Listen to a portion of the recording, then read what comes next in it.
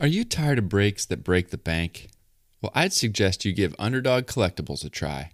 They're a shop run by collectors and for collectors. You'll find them breaking every Sunday, Tuesday, and Thursday night on YouTube and Facebook. This week they'll be breaking 2020 Topps Finest, 2020 Prism, and more of the hottest basketball products. Visit them at udogcollect.com.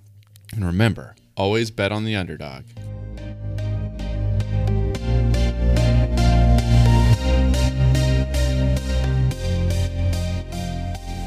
You're listening to the Wax Pack Hero Sports Card Minute, a podcast where we discuss both the hobby and business sides of collecting. I'm your host, Mike Sommer, and I want to help you buy, sell, and trade your way into a collection you'll love.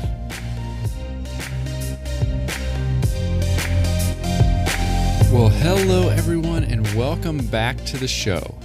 Today we're going to take a walk down memory lane. In fact, we're going to take you all the way back to 1989 to 1991, kind of my junior high era, and we're going to talk about three of the Wax Pack heroes that I love to pull from my packs.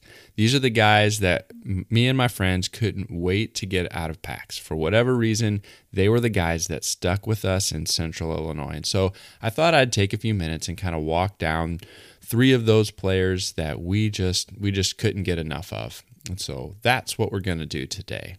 Well, during the summer of 1989, there was one pitcher who my friends and I imagined ourselves to be far more than anyone else during our daily wiffle ball games. We'd play rock, paper, scissors, draw straws, flip coins, and even sometimes race down the street to see who got the honor of being this player. Whoever got that honor would take the mound, dig in, and prepare to make that ever so important first pitch. Growing up in Central Illinois, you may think it was Greg Maddux of the Cubs. Nope. How about Nolan Ryan or Roger Clemens, two superstars on the national stage at the time? Nope. Well, Ricky Vaughn of Major League fame made appearances from time to time, but did he hold the crown? It was none other than Jim Abbott, the California Angels rookie. He was the most popular pitcher in the 61565. His story captured us like no one else, and the fact that he could overcome the challenges of being born with only one hand to become the only major league pitcher to do that just blew us away. We would watch replays of him transitioning his glove after releasing the pitch and tried to mimic the technique ourselves. His 1989 Topps and Bowman cards were the first major releases, and in our neighborhood, those two cards required more in trade than almost any player that year. Ken Griffey Jr. might have been the only other rookie whose popularity matched Jim's. After the well-circulated Topps and Bowman releases, he was included many of the harder-to-find update and traded sets. He was, however, fully present in the 1990 releases, and our binder pages were stuffed full of those versions as well. While going through a collection I recently purchased, I stumbled across several of his cards, and I found myself wondering about how his career ended up, and I was curious to discover whatever happened to him. Luckily, we have the interwebs now, and I was able to determine the following about my 1989 Wax Pack hero. Well, Jim was a two-sport athlete in high school, playing both quarterback for his high school football team, and he was a pitcher on the baseball team. He played college ball for the University of Michigan, and with me living in the heart of Big Ten country, that only added to his mystique in my circle of friends. He made his major league debut in April of 1989 and had reached the bigs without ever even playing a minor league game. He pitched for a variety of teams over the next 10 years, including the Yankees, where he pitched a no-hitter, the White Sox, and the Brewers. In 1991, that was probably his best professional season, both looking at wins and ERA. He was 18-11 on the season to go along with a 2.89 ERA, which led him to finish third in the Cy Young voting. He played most of his career in the American League in an era prior to interleague play, so batting didn't come up much. But when playing for the Brewers in 1999, he had an RBI single, which was both his first major league hit and RBI. That came against John Lieber of the Cubs. In an interesting turn of events, his second hit came just a few weeks later. It was also against the Cubs and also against John Lieber. Today, according to his website, jimabbott.net, he lives in California with his family and is a motivational speaker who focuses on the need to adapt. That stands for adjustability, determination, accountability, perseverance, and trust. Those are the tenets of the message he shares with many companies and organizations. There's a ton of Jim Abbott cards for sale on Sportlots. I think almost 400, and as many or more that you can find on ComC. I still need to track down an autographed card of his to add to my collection in the near future, and I can't think of a better way to remember that summer than to spend that $10 or $20. Now, one of the things that I really enjoy about collecting cards is how they sometimes bring back long forgotten memories. I was organizing some cards into one of my PC binders, and I came across a full page of Scott Erickson cards. I hadn't even thought about the former Twins and Orioles pitcher in probably 20 years, but as soon as I saw that 1991 Topps Stadium Club card staring back at me, I was immediately taken back to the moment I pulled it out of a pack during the summer of '91. Stadium Club cards weren't easily found in my small town. If we wanted to get our hands on the product like that, we had to get one of our moms to drive us into the card shop in the neighboring city. If we were lucky enough to make that trip, maybe once or twice a month. When my friend told me that he and his family were going to make that trip one Saturday, we were real excited. We pooled our money, and I placed my order for several packs of Stadium Club. He brought them to church the next day, and after Sunday school, it was time to dig in. I don't remember which pack it was, but I do remember sitting in the back of the van, flipping over one of the packs to open it up, and seeing that inset picture of Scott Erickson's 1990 Topps traded card shining through the back of the cellophane, and I was ecstatic. I honestly don't remember why I liked him so much. I mean, the Twins weren't any big thing in Central Illinois, and he had no other local connections. We didn't even get Minnesota games on TV. But for whatever reason, he was the pitcher that I was after that summer. I already had copies of the basic Topps Upper Deck Fleer and Donruss ones, but none of them matched the premium status of Stadium Club. I mean, they even used Kodak photography, and the package had the logo to prove it. It amazes me how some of these cards from my youth bring back those very detailed memories from 25 or 30 years ago. But there's other cards in that binder that I don't even remember having or how they got in there. Erickson made his big league debut in 1990 when he went 8-4 with the Twins, and he finished with an amazing 5-0 run in September.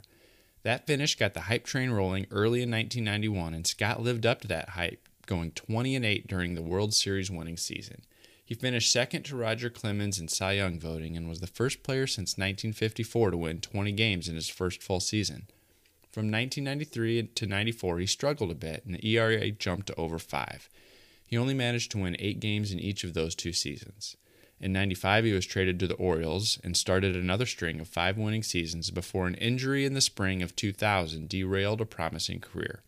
He played his last game as a member of the Yankees in 2006. My Erickson collection stopped about 1994, which coincided with the strike. I had actually forgotten he even played for Baltimore since those years were well into my collecting quote-unquote dead zone. A part of me wonders if some fans and some collectors are going to have a new dead zone of their own with the current MLB situation that we're facing.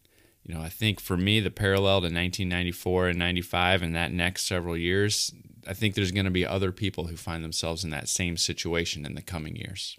Finally, the June 1990 issue of Beckett Magazine is a classic reminder of the excitement that could be generated from the cover of a hobby magazine. Well, at least it generated excitement in the minds of all my fellow middle schoolers. The iconic Richard Noble photo was used prominently in the Nike Bo Knows series of ads, and the campaign's popularity grew, and so did the popularity of that photo. It began to make its way into posters and then naturally into a baseball card, the fun-to-chase 1990 scorecard number 697 of Bo Jackson. By that summer, Bo Mania was in full swing, and the magazine just fueled the fire. The issue itself didn't feature a ton of Jackson-centered content, but it did have a 2-page spread of photos and a few other mentions of the all-star outfielder. Bo was the first two-sport athlete of my lifetime, and I was thoroughly impressed. There had been some guys earlier who had played multiple sports in college, some who were drafted in multiple sports, and Danny Ainge even had some baseball cards produced prior to committing to a lifetime of basketball. However, Bo was the first who excelled at both baseball and football at the professional level. He's the only athlete who played in both an MLB All-Star game as well as being named to the Pro Bowl team in football. The mystique that surrounded him went beyond his in-game stats. He broke bats with ease. Unlike Carlos Gomez, if you ever saw that video. We did the same with our plastic wiffle ball bats. He ran with power and broke tackle after tackle, and when someone broke free in our backyard football games, Bo Jackson was the obvious comparison. He even dominated Tecmo Bowl. I mean, come on, it doesn't get any better than that. My love for his game was mirrored by my love for his cardboard. I was trading my friends for all the Jackson cards I could get my hands on. The Topps and Donruss rookies were easier for me to find in my area, and boy was I proud of my stash when they hit $5 and $10 respectively. The Fleer version proved a little bit more elusive, and its $21 price tag made it that much more difficult to acquire. I picked up my share of the 88s and 89s, but the 90 Score Bo Nose card was the one I had to have. And so did everyone else apparently. The price guide of the Bo Nose issued showed this card was $10 compared to 75 cents for his regular base card. I just knew Bo was going to be a future legend and his cards were going to be worth a fortune. And then came January 13th, 1991. During a playoff game against the Bengals, he suffered a hip injury that ended his football career. He battled back to the majors in late 1991 with the White Sox, but he had to have hip replacement surgery the next year. He played parts of 2 more seasons with the White Sox and Angels, but he could just never get back to that same level of play he delivered over the course of his first 4 seasons. Today, those rookie cards can be found for a few bucks each, but for me, the memories they bring me are priceless. Even though I have a copy of each of them at this point, I can't help but try to work out a deal every time I see some at a local show. In fact, I was able to buy some Topps, Donruss, and Fleer for less than $1 each not too long ago. The scorecard is one of the most popular Bo cards, and even as it goes up a little bit more, it became one of the more popular cards and more expensive cards in that set. His very similar 1989 Score supplemental football card commands even more. It was unfortunate that such a promising young player had his career cut short by a football injury, but at the same time his football ability contributed to the level of popularity that he achieved. In a recent interview, Bo indicated that if he knew then what he knows now about the injury risks in football, he may have never played. At the same time, he said he has no regrets about the decision he made to play both sports. The fact that his rookie cards are still only a few bucks each, even though he peaked in popularity at the midst of the Junk Wax era, says a lot for how his popularity still is today, and the impact that he made on a generation of fans in the late 80s and early 90s. I love Bo. And you know what? I still do. So there's a little peek into a few pages of my PC binder from when I was a kid. Even though these guys aren't Hall of Famers and probably never will be, they still hold a special place in my heart. They still bring me back to those days of junior high when I was actively collecting and my Wax Pack heroes were all I could think about. Do you have similar guys who hold a special place in your heart? I'd love to hear about it. Reach out at waxpackhero@gmail.com and let me know who they are. Let me know on Twitter. You can follow me at @TheMikeSummer. And you can follow me on TikTok at waxpackhero as well. Don't forget to check out the Hobby Hotline, the live call-in show that we do every Saturday morning and Monday evening. We'd love to hear from you and see what's on your mind. And that's all I've got for you today. So thanks for tuning in, and I will catch you next time.